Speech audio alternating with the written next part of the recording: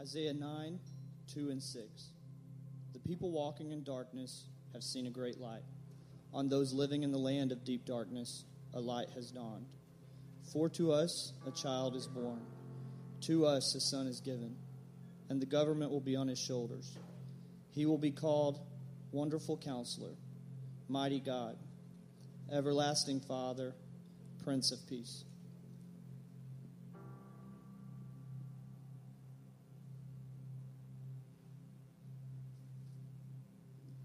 In the 6th month of Elizabeth's pregnancy, God sent the angel Gabriel to Nazareth, a town in Galilee, to a virgin pledged to be married to a man named Joseph, a descendant of David. The virgin's name was Mary. The angel went to her and said, "Greetings, you who are highly favored, the Lord is with you." Mary was greatly troubled at his words and wondered what kind of greeting this might be. But the angel said to her, "Do not be afraid, Mary. You have found favor with God.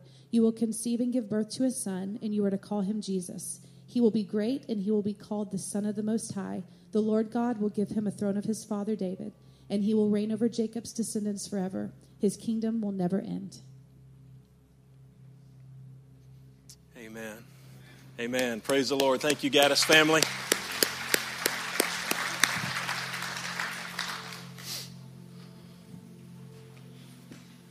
Hallelujah.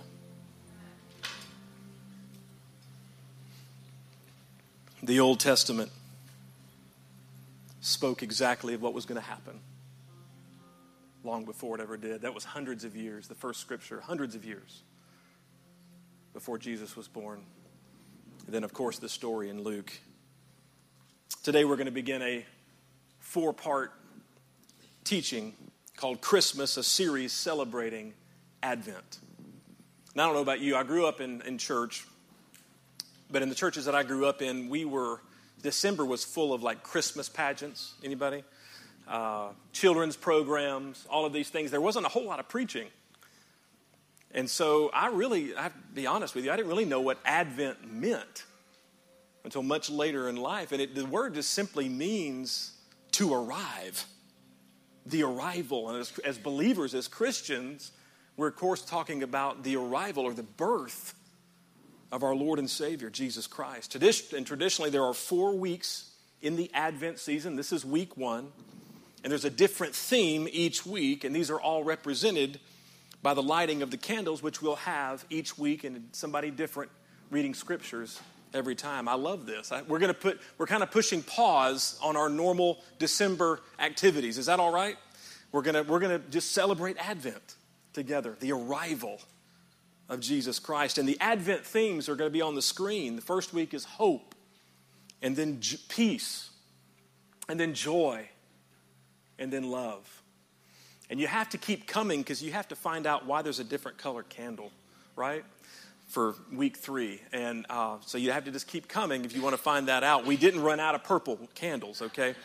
So those are the 4 themes. And Advent is a beautiful season of longing and anticipation. And these feelings are natural for Christians and non-Christians alike because we live in a broken world. So we're all longing for something, aren't we? Whether we're Christians or not. Perhaps it's the restoration of a broken relationship. Perhaps it's the opportunity for better employment, a nicer home, taking care of your family, whatever that might be. Maybe it's something about our kids, a longing for our kids to have a better relationship with the Lord or to come back to the Lord, follow Him. Maybe it's a longing for companionship in true community.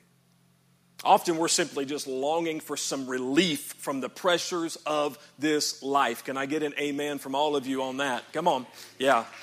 It's amen or oh me, right? Some of us are just longing that Coach Saban would just lose a football game at least one time. No. Adrian, you've gone to the dark side. I couldn't resist, y'all. I'm sorry. And I was heavily going for Georgia last night. Anyway, I'm healed in Jesus' name. Isn't it ridiculous how into these things that we get? And I couldn't even sleep for like 2 hours. It's crazy. It's crazy. I'm going to move on now.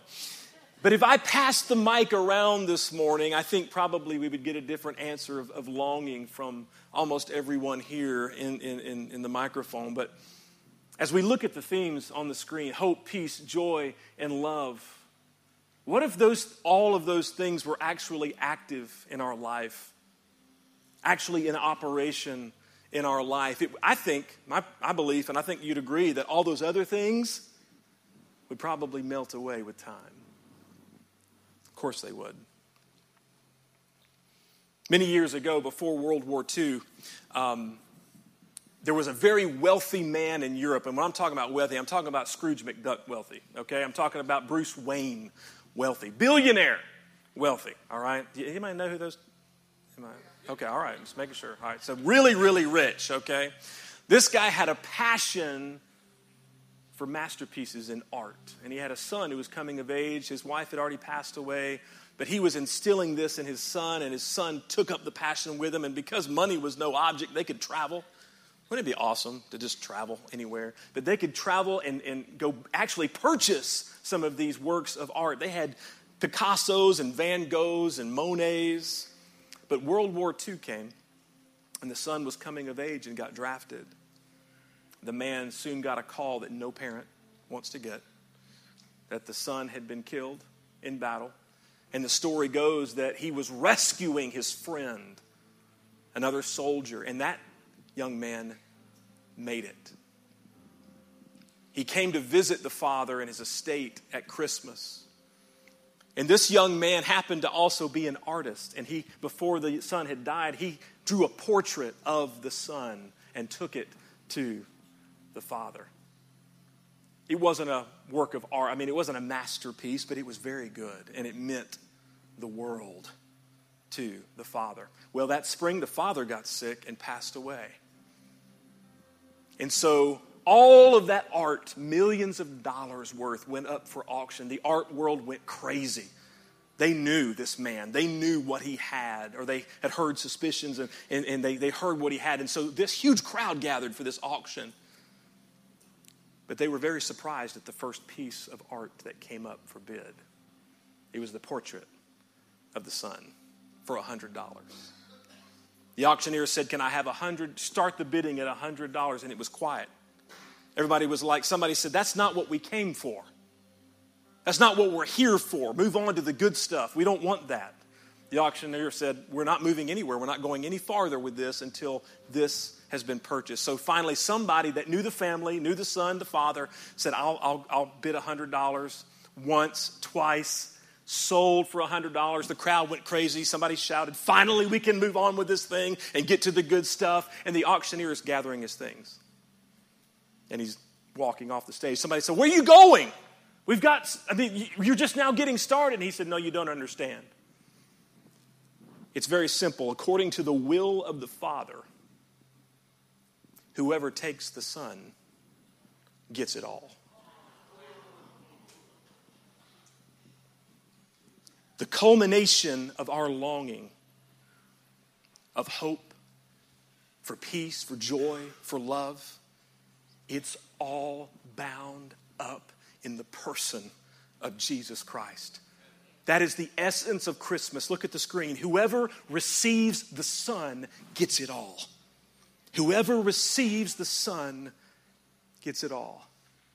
The Gaddis family was kind enough to read the scripture and light the candle representing our first theme for today. And it's the foundation for everything. Hope. Let's pray. Father, we bless your name. We thank you for your presence here today. We thank you for your grace and your goodness and your mercy. God, I pray right now that your word would become alive and active, that it would become prophetic and powerful. And God, I am praying, as I prayed all week, that your hope would be infused in our lives this morning. Do it, Lord, in Jesus' name. And everybody said, amen. Amen. Many studies have been done about POWs when they return, prisoners of war, who make it home after going through torture, starvation, terrible conditions for months, even years. And they compare the ones who made it home to the ones who died in prison.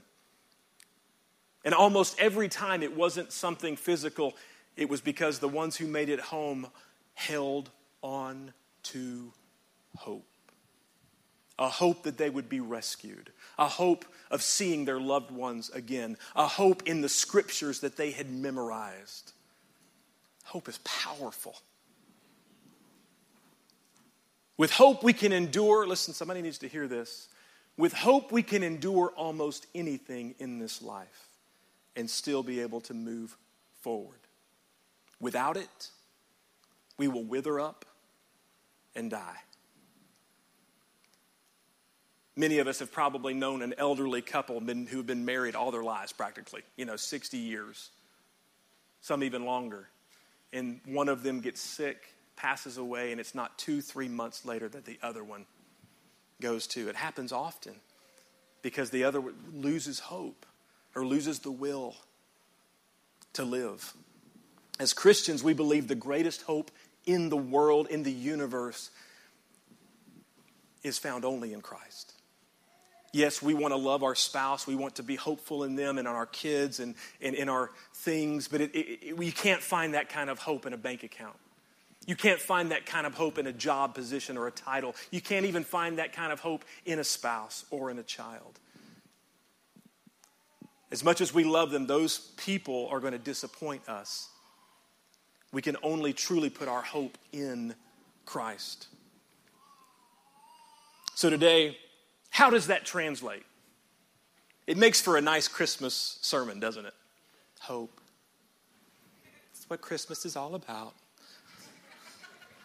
But how does that really look? Sorry, that was bad. How does that really look? How does that translate to my life? Right? I have 5 suggestions on what I believe in my studies. This is not an exhaustive list, but what I've found in my studies and prayer of what hope really is. And then a suggestion. It's counterintuitive, I'll just tell you. A suggestion at the end of a way that we can receive hope this Christmas season, this Advent season. So what is Christian hope? I'm not even going to bother with there's many other kinds of hope, but what is Christian hope? First, hope is knowing the character of God. Hope is knowing the character of God, not a generic hope like God is love, God is good, God is merciful, God is omnipotent, because you have to say it like that. Those are all true, but if my life is falling apart, I'm not going to connect with words. Somebody say amen. If you're trying to help somebody, if you're trying to counsel somebody whose life is falling apart and you just say, well, God is love and God is omnipotent and he's omniscient and he's got you in the palm of his, they're going to be like, that's not helpful. But you know what? I'm not going to back up from what I said. Hope is knowing the character of God, but the character of God is not a statement. The character of God is not an idea or a philosophy. It is a person. And true hope comes in a relationship and knowing that person. And we all know who that person is. The advent of Christ gave us a living picture of who God is. Paul says in Colossians 1:15, did you know this was in here? The Son is the image of the invisible God.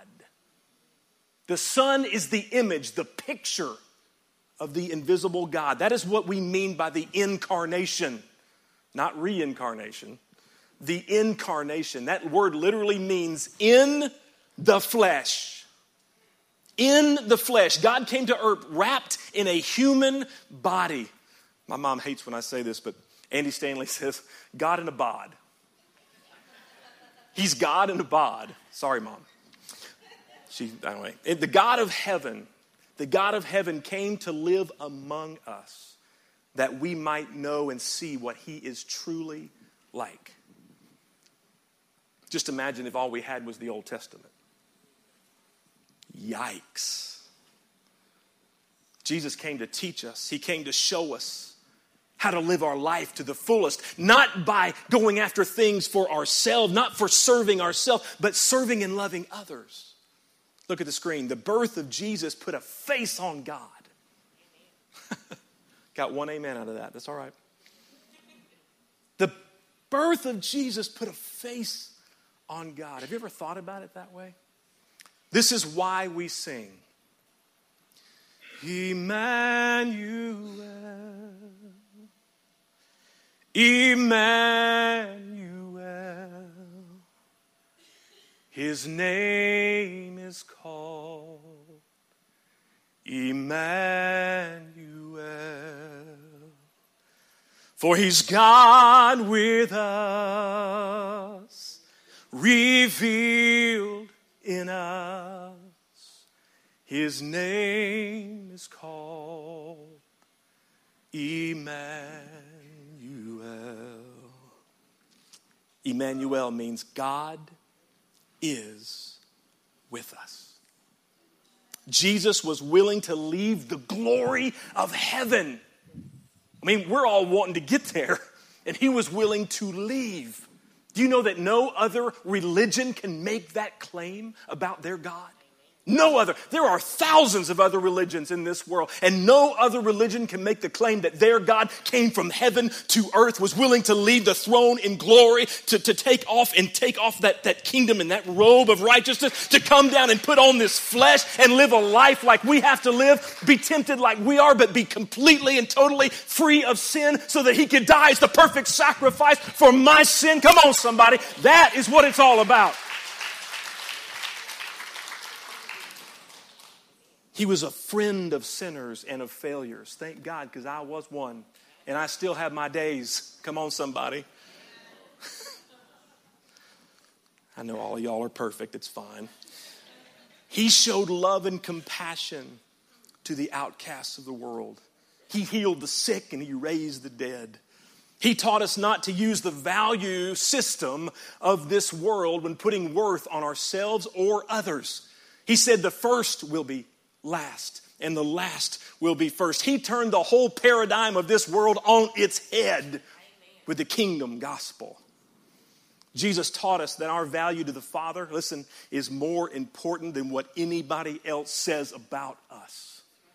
Anybody ever watched the Antique Roadshow? Anybody? I've only seen, somebody really likes it. I've only seen the show a couple of times, but I think it's pretty much the same. Somebody finds something in a garage sale or whatever, they find it and they kind of know what to look for, and they spend like $2 or $3, $5. They go get it evaluated, and sometimes it comes back at thousands of dollars. Literally, one man's trash is another man's, like, really treasure. Crazy. Well, listen, God places a high value on people that the world would ignore. Because that's the kind of God he is. How do we know that? Because it's revealed over and over again in Jesus Christ throughout the Gospels. If he had not come in the flesh, come on somebody, we would not know that about him. Come on, our first point again. Hope is knowing the character of God. Hope is knowing the person of God. Secondly, hope is knowing our sins can be forgiven. Hope is knowing, I figured I'd get a few more amens on that one. Hope is knowing our sins can be forgiven. Think for a moment, the worst sin that you ever committed. There may be more than one or two to pop up in your mind. I'm going to move on from this really fast, I promise. Think of what it would be like to not have any hope of that sin or those sins ever being forgiven. To always have them hanging over your head in shame and condemnation. That's terrible. But the good news of the gospel is Jesus did come.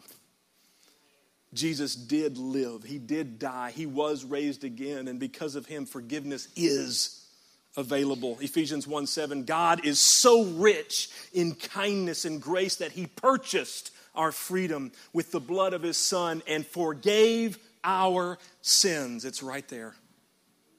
And so now we can forgive others. And we can forgive ourselves because we've experienced the love and forgiveness and freedom of Christ. And folks, that should bring hope to our life. Hope is knowing our sins can be forgiven. Third, hope is knowing that heaven is real. Hope is knowing that heaven is real. It's not a fairy tale. It's not make-believe. It's not made up. It's not just a story. It's not just a poem or a song. It's a literal place.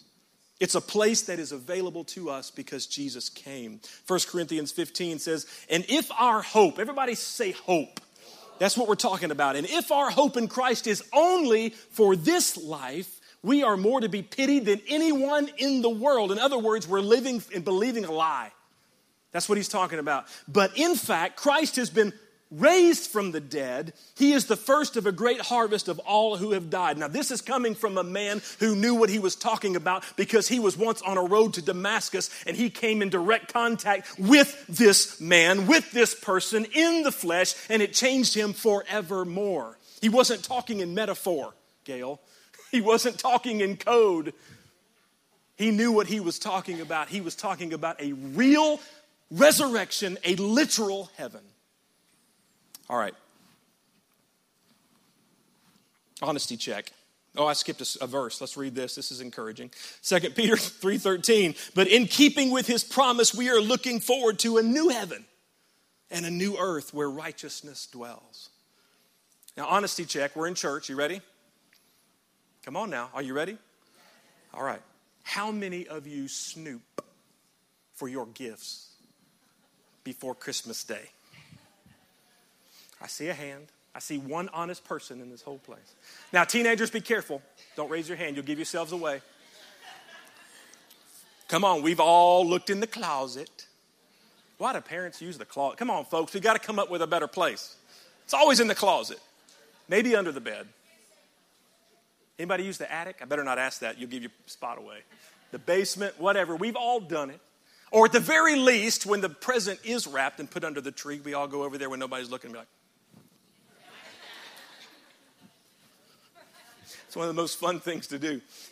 And guess what it is? Well, my grandmother, not a teenager, my grandmother, she's been gone for many years, but this is hilarious.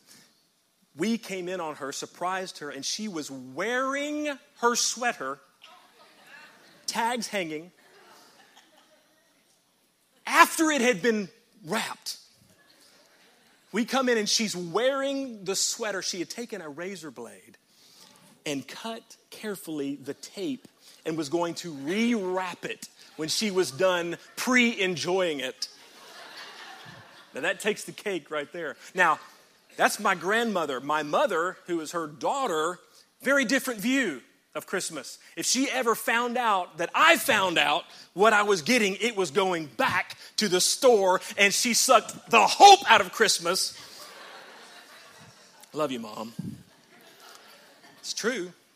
True story. I learned pretty quickly, though. Well, at this point, folks, our heavenly gift is still wrapped. Everybody look at me. If you know Jesus, your name is on the package. The Word of God says that our name has been written in the Lamb's book of life, and that we can joyfully anticipate heaven one day because of Jesus. Somebody give the Lord a hand clap of praise. Come on.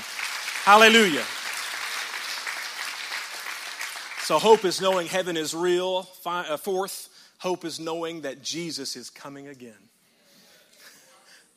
Hope is knowing Jesus is coming again. If Jesus had not come, think about it. There would be no Revelation, no book of Revelation. There would be no Gospels. There would be no writings of Paul or Peter or John. As a matter of fact, more than almost half of your Bible wouldn't even be here. There would be no hope of a resurrection. There would be no hope of a returning Savior if Jesus had not come, but he did. Come on. And over again, the New Testament promises that he will come again. Come on. If he fulfilled all of those prophecies in the Old Testament, don't you know he's just waiting? Just, Dad, are you ready yet? Are you ready? He's just waiting. He's like, I'm ready. Come on. What? No. He's ready to come back and fulfill all the other prophecies, coming back and taking his children home. He's coming again. And hope is knowing that he's coming again. Can I take just a second and encourage us with some scripture and infuse some hope into this place? Is that all right with y'all? John 14:3 says, and if I go and prepare a place for you, I will come back. Say that with me. I will come back and take you to be with me, that you also may be where I am. 1 Thessalonians 4:16, for the Lord himself will come down from heaven with a loud command, with the voice of the archangel, and with the trumpet call of God. And the dead in Christ will rise first. After that, we who are still alive and left will be caught up. Somebody say caught up. Together with them in the clouds to meet the Lord in the air, and so we will be with the Lord forever. Therefore, encourage one another with these words. Thank you, Paul. I think I will. Revelations 21:3, I heard a loud shout from the throne saying, look, God's home is now among his people. He will live with them, and they will be his people. God himself will be with them. He will wipe every tear from their eyes, and there will be no more death or sorrow or crying or pain. All these things are gone forever. Give him the biggest hand clap of praise. Come on. Are you ready? You know what I say to that? Even so, Lord, come quickly. And the only reason he hasn't is because we've still got work to do. But just as the Jewish people in the Old Testament were longing and waiting for the Messiah to come the first time, we can anchor ourselves to Christ. We can anchor ourselves to his promises as we wait on him to come again. But I want you to hear something. All eyes up here. This is very important. Our waiting cannot be marked by inactivity. Our waiting cannot be eyes to the sky. Think about it like a waiter in a restaurant. A waiter in a restaurant wouldn't last very long if they sat down and did nothing. A waiter, get this, waits on tables. That's deep. Well, as we wait on Jesus to return, we are to be waiting on him. We are to be serving him. We are to be serving each other. We serve, we love, we worship, we grow, we live until he comes again. Our waiting cannot be marked by inactivity. Hope is knowing that Jesus is coming again. And finally, hope is knowing what to say to those who need it. Hope is knowing what to say or even do to those who need hope. 1 Peter 3:15 says, if someone asks you about your hope as a believer, you need to be ready. Always be ready to explain it. Always be ready to explain it. Folks, the hope that you have for heaven, most of us in here are believers. Not everyone, but most of us in here follow Jesus. If the hope that you have, let me say it this way, the hope that you have in Jesus, the hope that you have for his return, the hope that you have for heaven cannot just be about you. That hope has to overflow and flow out and inspire hope in someone else. Why? Because God can use the hope that flows from you to change their life. God can use the hope that flows from you to draw people to himself. Paul says in Romans 15:13, may the God of hope, that's what we're talking about, the God of hope fill you with all joy and peace as you trust in him, so that, everybody say so that.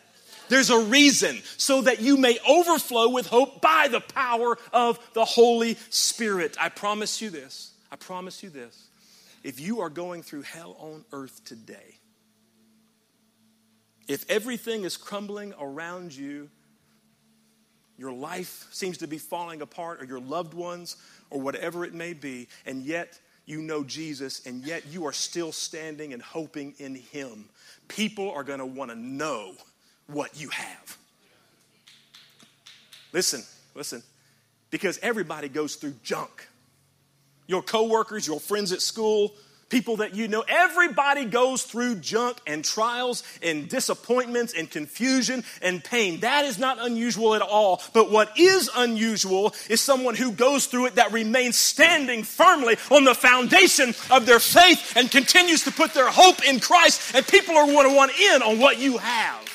And God will open the door of evangelism in your life to be able to share your story and share the hope that you have. And as you do, I promise your faith will be strengthened as well. Hallelujah. Hallelujah. Hallelujah. Paul tells us in 1 Corinthians 13 that 3 things are going to remain after this life. 3 things are going to go into eternity. It's interesting because 1 Corinthians 12, he talks about the manifestation gifts of the Holy Spirit, tongues, prophecy, healing. There's 9 of them. He's like, those are great, and we need them right now. But all of those will fade away. You won't need them. But in heaven, or in the next life, you only need 3 things: faith, hope, and love. And we know that love trumps everything. But I submit this to you. Look at the screen. Hope is the foundation of our faith and the fuel that keeps our love burning bright. That's how it works. That's how it works together. Hope is the foundation of our faith, hope, and love, and the fuel that keeps our love that we need burning bright. Those 3 things work together to spread the gospel. That's God's plan. But without hope, listen, I want you to hear me. We don't have the endurance to finish the race. We need it, folks. We need it. I'm almost done. And when it comes to the people around us, this is powerful. The Lord really added this to the message this week. There's people surrounding you that are full of goodness and giftings and things that God wants to use to do in them and through them, but they'll never see the light of day because they don't have hope. Who's to say that those giftings and those wonderful things that are in them, if you let your hope overflow to them and they receive that those things won't be unlocked and unleashed onto the world? Hope is powerful. Hope is the catalyst for great things. Hope is the beginning of true faith. Hope is the foundation for everything we do. Hope is what Christmas is all about. Maybe you're here this morning. I'm done. Just listen. And you're like, I'm empty. I really wish I could give. But I need the hope. I need to be filled with hope this morning. Let me take this 2 different ways. If you know Jesus and you're in that position, this is very counterintuitive, like I told you at the beginning. But look at the screen. One of the best ways to receive hope is to inspire it in someone else. That's the way the kingdom works. If you know Jesus, one of the best ways to receive hope is to inspire it in someone else. You're like, I don't have any. Yes, you do. The devil tells you you don't. You do. Even if it feels like minus 20, I promise you it's still there. Jesus still has you. He's still holding you. And even on, somebody hear me, even on your worst day, your most confusing, painful day, if you will allow the Holy Spirit to bubble up in you and share the hope of Jesus with someone else, just watch what he does in your heart and watch the level of hope increase in your life. If you don't know Christ, if you're not following him, that won't work. Because first you need to give your life to Jesus and receive the ultimate hope of his forgiveness and love and mercy and grace. Would you bow your heads with me, please?